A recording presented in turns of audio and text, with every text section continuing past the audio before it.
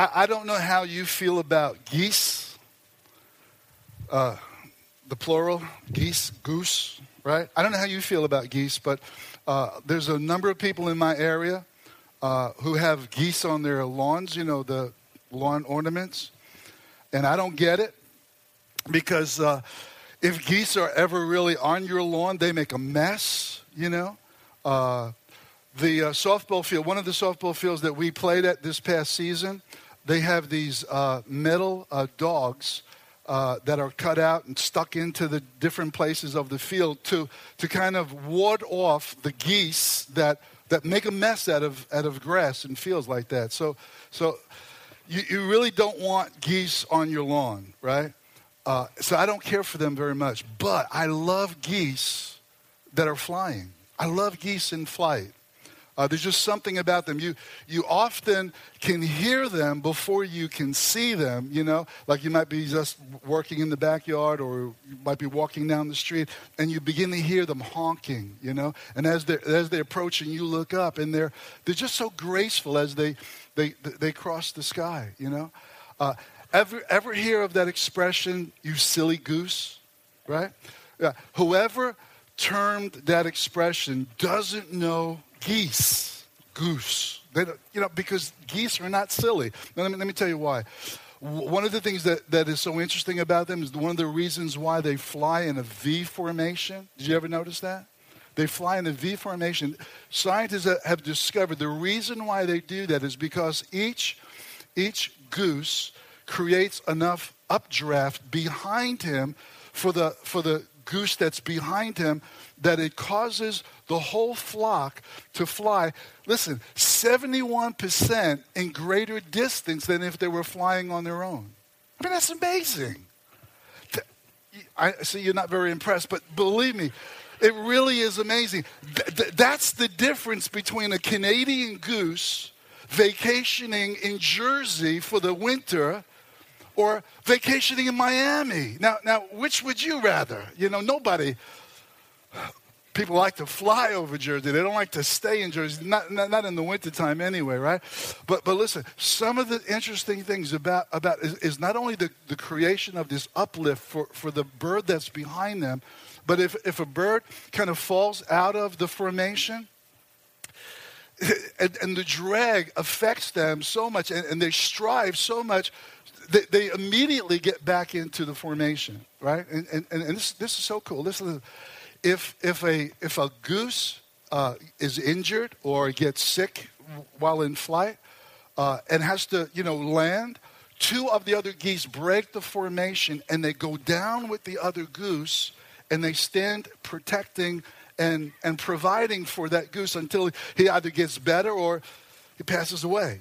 But isn't that cool? Think about this. Remember when we shared a message about synergy a number of months ago, or maybe even a year ago or more? We said that the principle of synergy is that two can accomplish much more than twice as much as two, because there's an exponential curve that happens. The principle in Scripture: one can chase 100, two can chase 1,000. And here's the thing. The reason why I bring up this whole issue about goose is that goose aren't silly. They can actually teach us something about unity and serving and cooperation and encouraging and uplifting one another. And then you know what? If geese can do it, then certainly members of the body of Christ can be uplifting and serving and exhorting and encouraging one another and caring for one another. This is so important. The reason why it's important is because it's important to God, because it's the building up of his kingdom. And it's important to God because he loves when brethren dwell together in harmony and unity and serving one another. So this morning, our focus this morning is going to be looking at one of the greatest examples of serving. But first, here's the statement. I don't know who made this statement, but this is so true, and here it is. None are so empty as those who are full of themselves. Isn't that true? None are so empty as people who are full of themselves. Maybe you know somebody individually, maybe you know some celebrity, and you've said, honey, that guy is just so full of himself. He like sucks up the air in the room, you know what I'm talking about? Every conversation is steered back around that person, and they're also self-centered and so self-minded, you know? And there's no one who is more full of themselves or living an empty life. And you know what? The opposite is true.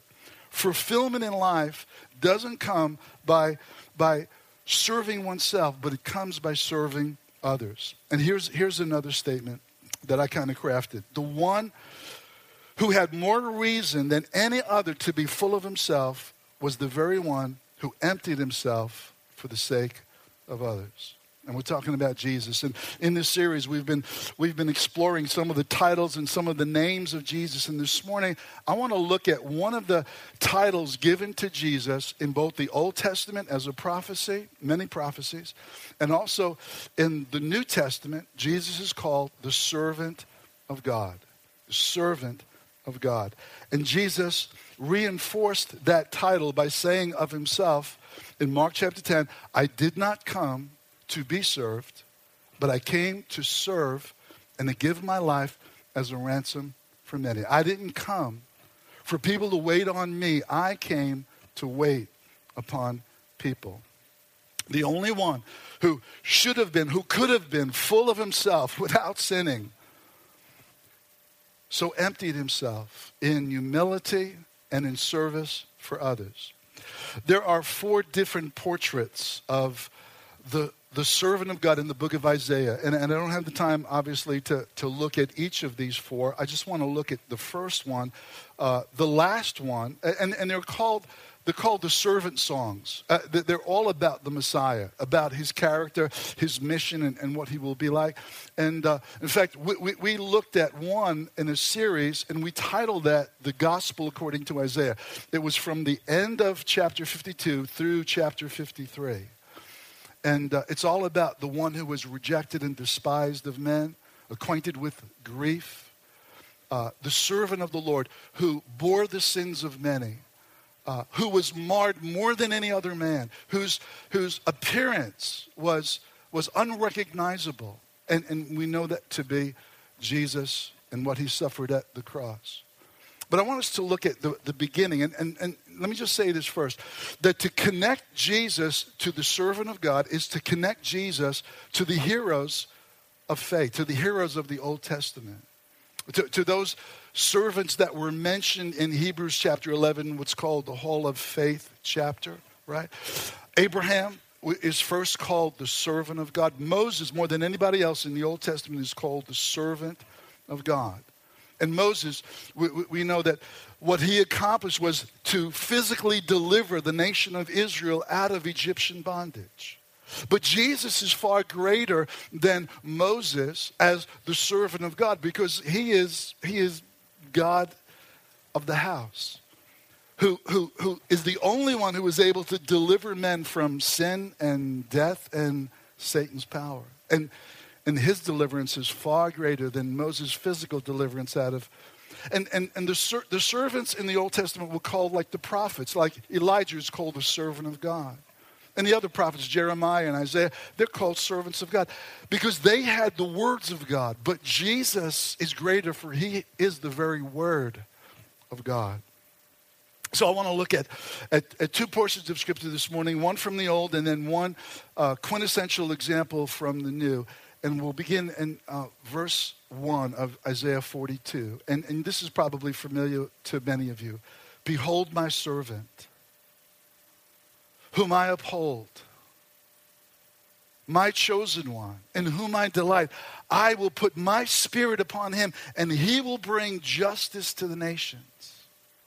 He'll not shout or cry out or raise his voice in the streets. A bruised reed he will not break, and a smoldering wick he will not snuff out. In faithfulness he will bring forth justice. He will not falter nor be discouraged. It's Matthew who says that this might be fulfilled, which was spoken by the prophet Isaiah. And he quotes this when Jesus healed a whole bunch of people. And what Jesus would do often is he would say, don't make it known, because his hour had not yet come. And what Isaiah said concerning his character and his nature and the way he will be like when he comes, he will be tender, he will be gentle. A smoking wick he'll not extinguish, he'll not crush. The life that's almost about to go out, he'll not put it out. He's unobtrusive. He's unassuming in his character. He says, don't tell anybody that it was me. Right? After he raised Jairus' daughter from death, he says, just give her something to eat. Don't tell anybody. He's unassuming. How unique is this one we call Savior? In a world in which the strong eat the weak, the Savior has come to support the weak. He doesn't despise the needy, but in compassion, his heart goes out to the needy. As a shepherd, he looked at the people as sheep, not having a shepherd, and he was moved with compassion. This is the fulfillment of Isaiah 42. I came not to be served, but to serve and to give my life a ransom for many. You know what's so amazing about this? Is that we're talking about the second member of the Godhead. We're talking about the self-existent, eternal, all-glorious Son of God who has come among us to serve. You know, one of the great benefits of believing in the Trinity, you know, that we believe that there is one God, eternally existing in three persons. You know, those who believe that God is just one, you know, and we believe that God is one. Hear, O Israel, the Lord our God is one Lord, but we believe that God is revealed in three distinct persons. And the reason why this is so good, even though you can't wrap your mind around it, it is a mystery that you can't explain. You know, you have to embrace it as it's revealed in Scripture. But what I can understand, what I can glean from the knowledge of the triune God is that they were a perfect community from everlasting. Perfect in loving one another and supporting one another and esteeming one another and reverencing one another. And a perfect community of Father, Son, and Spirit, which tells me because God wasn't just one person, but God manifested in three persons, that he knew love eternally. That, in other words, and follow along with me, that he did not create the universe because he had a need. In fact, one of the definitions of God is that he is sufficient within himself. He has no need. There is nothing that God needs. If God had a need, then he would not be God. So this God who did not have a need, who was self-sufficient, did not create a universe because he needed to be loved, because there was a perfect love and harmony and joy within the Godhead already. It tells me that the reason why God made men and angels, the reason why God created beings was to not receive love, but to give his love away. To pour his love out in an unselfish, the most unselfish manner that we can possibly imagine. The extravagant love of God. God created man. God created a universe so that it might be the canvas upon which his love could be poured out. Isn't that beautiful? The extravagant creation of man was so that God could show his ravished heart, his glorious love for men. For God was under no obligation to create a universe. He was under no compulsion. The person who should have been most full of himself has emptied himself on the behalf of others. This is the incarnation. And the incarnation, that God became a man, not simply that God became a man, but the way in which God became a man. He didn't become a man in a king's palace. He was born in a stable. He came through a virgin's womb. I mean, you can't get any lower than that. In the midst of poverty, for although he was rich, yet for our sakes he became poor, so that we through his poverty might be made rich. Think about this. This is one of the reasons why the lie is shattered into a million pieces. The lie that the maker and the creator of the universe is selfish.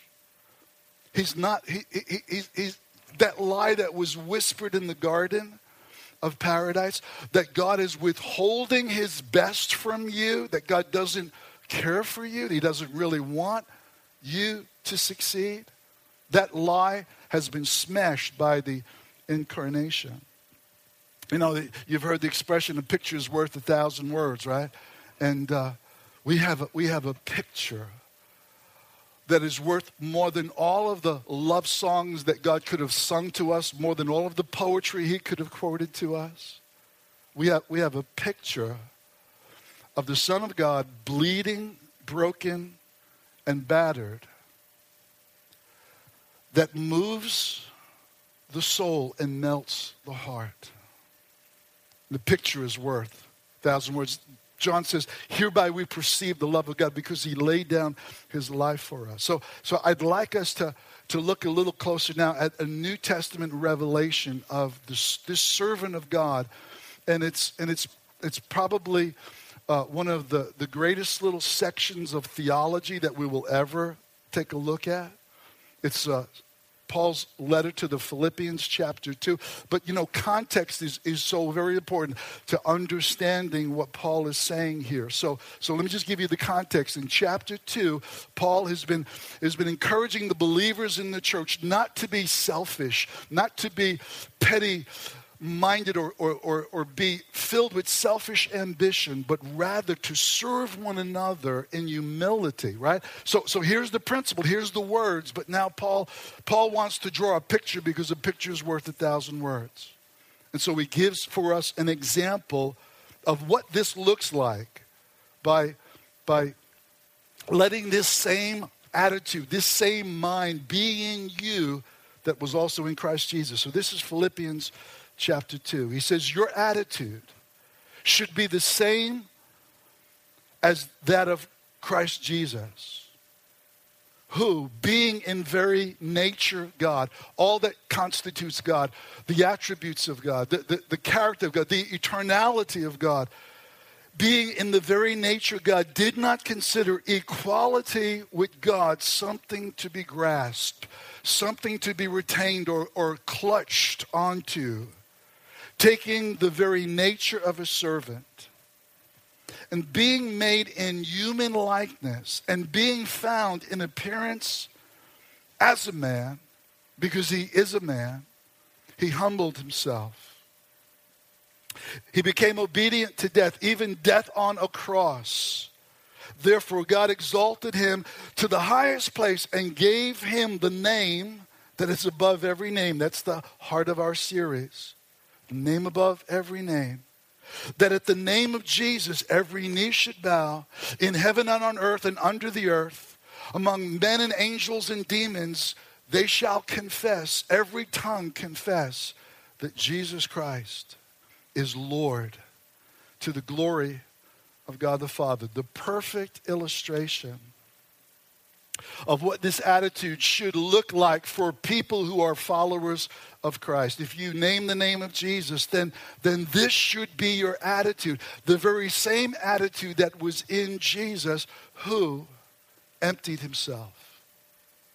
Though he was very God, in the very nature of God. So let's take a look at this.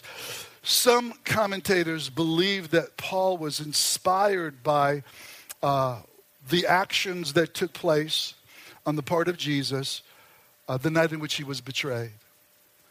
When the supper had ended, Jesus took the towel and the basin and he took out his outer garments and he began to wash feet. We've talked about that on numerous occasions.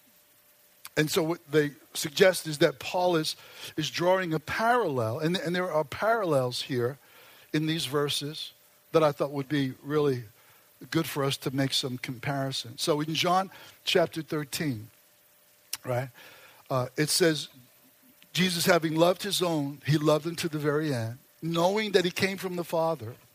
He was now about to depart back to the Father.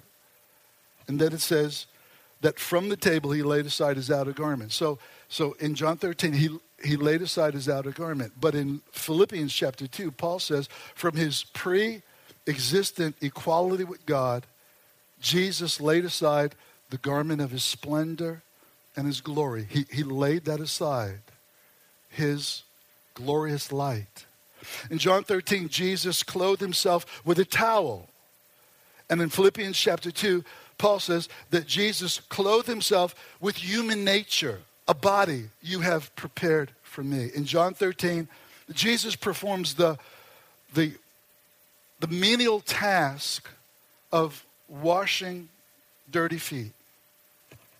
And in Philippians chapter 2, Jesus takes on himself the very form of a slave, a servant, that which was reserved only for the slaves. In John 13, when Jesus finished, he once again took his garment, put it back on, and took his place back at the table. And in Philippians chapter 2, we just looked at, after having completed his task, Jesus is now exalted to the very highest place, and he once again sits on the throne of majesty on high.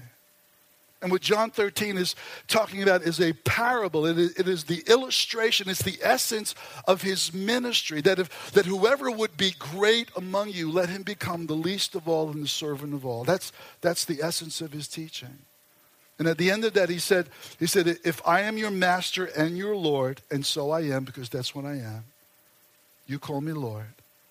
So at the end of Philippians chapter 2, Paul says that every knee shall bow and every tongue shall confess that Jesus Christ is what? He's Lord.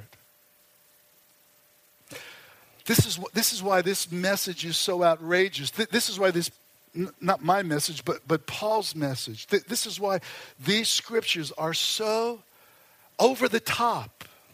Because what we're talking about is, we're talking about the God who spoke the universe into existence. He has come among us for this very purpose. This was his mission, to serve and not to be served. The point of what Paul is making here is that Jesus is completely and truly man, just as he is completely and truly God. The only one who should have been full of himself, emptied himself for the sake of you and me. And so Paul is, in this portion of Scripture, the practical use of it, he's calling us, he's calling the Philippians to become followers of Jesus in humility and to serve one another and to honk. As we're flapping our wings through this journey of life, that we're honking and we're encouraging one another and we're uplifting one another and we're serving one another and we're washing one another's feet. The pre-existent Son of God did not regard equality with God as being too great for him to take upon himself a human nature and suffer as a man. In fact, I want to say, not only was it not too much for him, it is what qualified him to be the only one who was able and sufficient to be able to offer a sacrifice unto God that would be acceptable. Because if he was just a man, then his life would have not been precious and his life would have not been so valuable. It is because he was the God-man that his life became so infinitely valuable. If he was just a man, he would be just another Jewish martyr among so many who laid down their lives for the sake of the kingdom of God. But this is the man, Christ Jesus. This is the God, the creator, the maker of heaven and earth, who is worth all of mankind because he is mankind's creator. Remember the context that Paul is making this point, is that this should be precisely our attitude as we journey through this life. Humility, not being full of ourselves, esteeming others as better than ourselves. Let not every man think about his own interest, but the interest of others.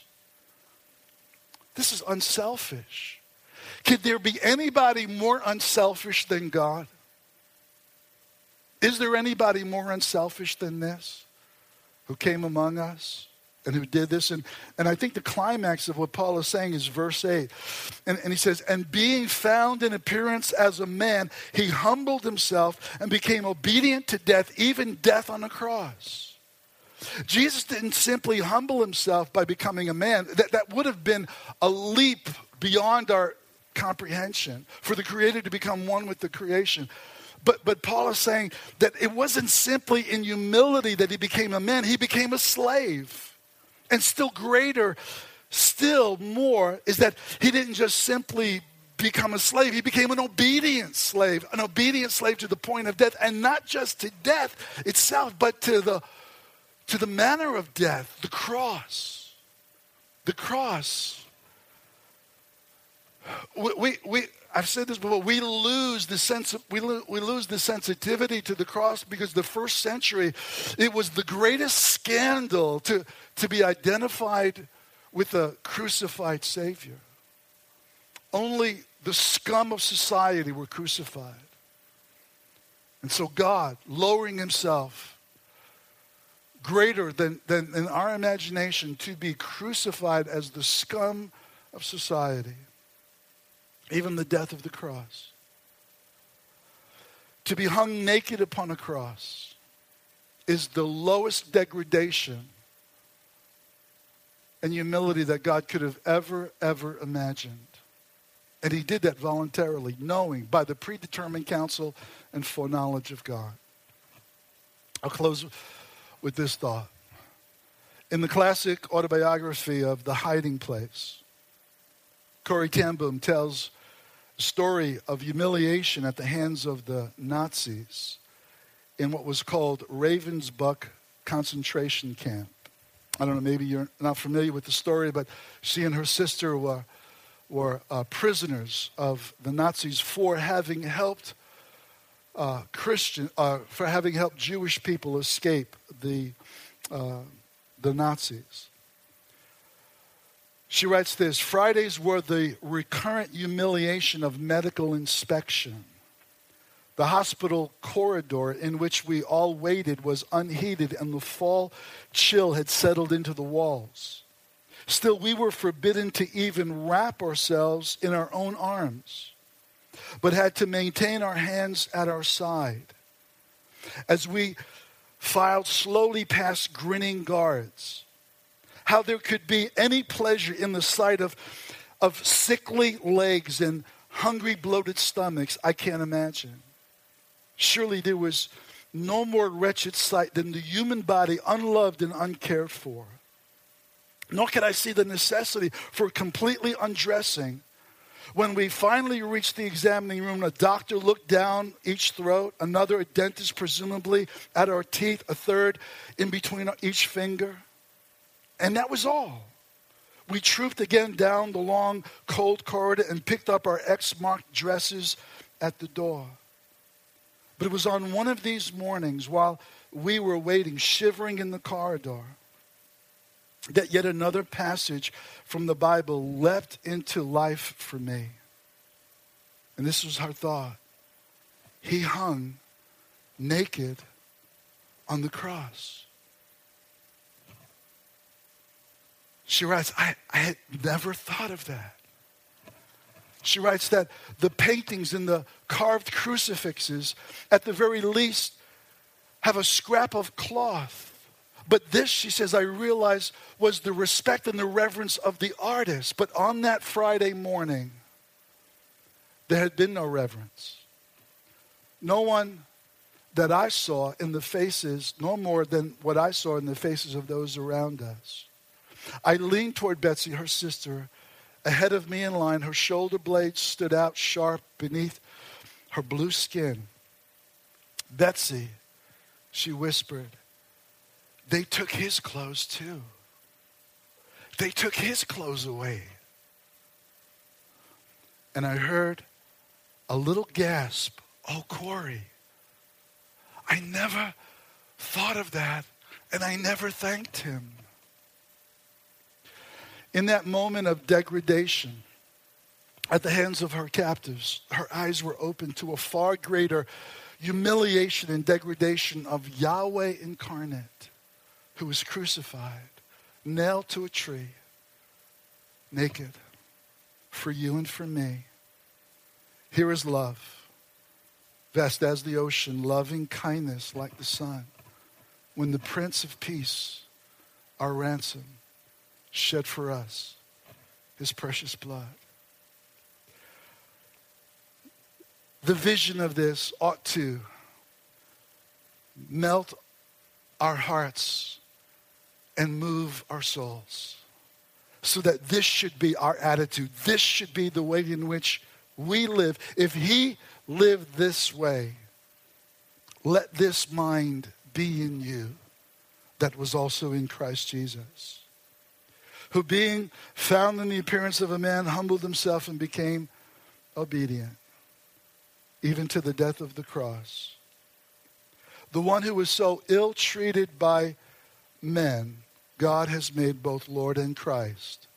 The one who was obedient to the point of death now requires our obedience.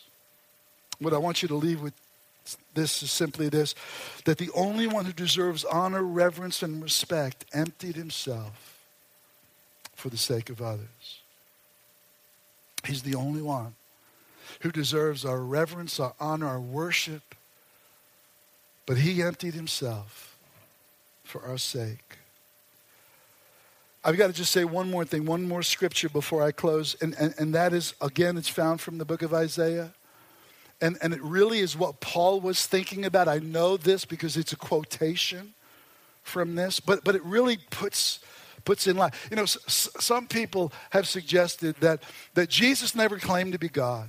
That the first century believers, they didn't think that Jesus was God. That was something that kind of evolved later on, centuries later. No. That is ridiculous.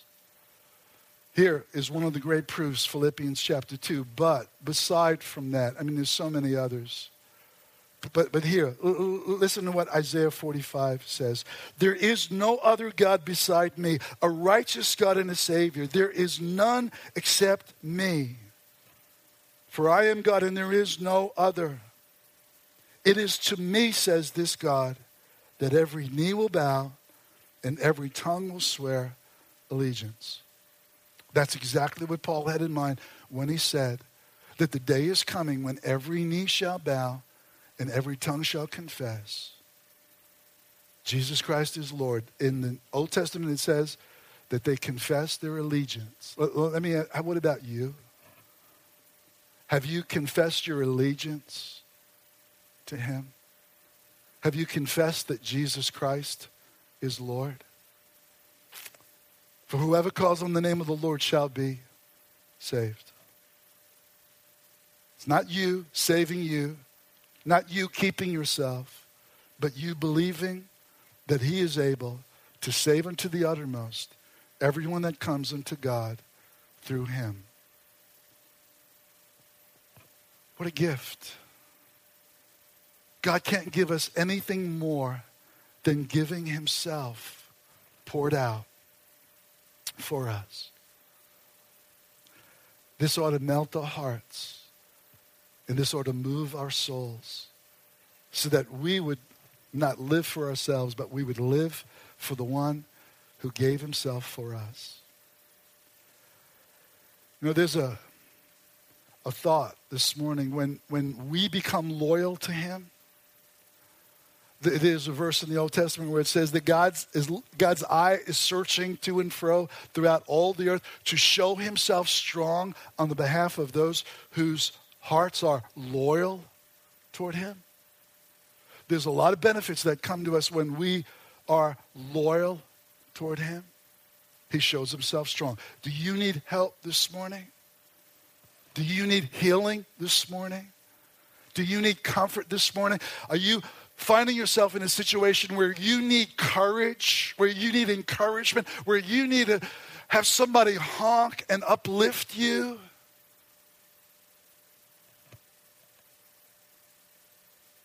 He does so.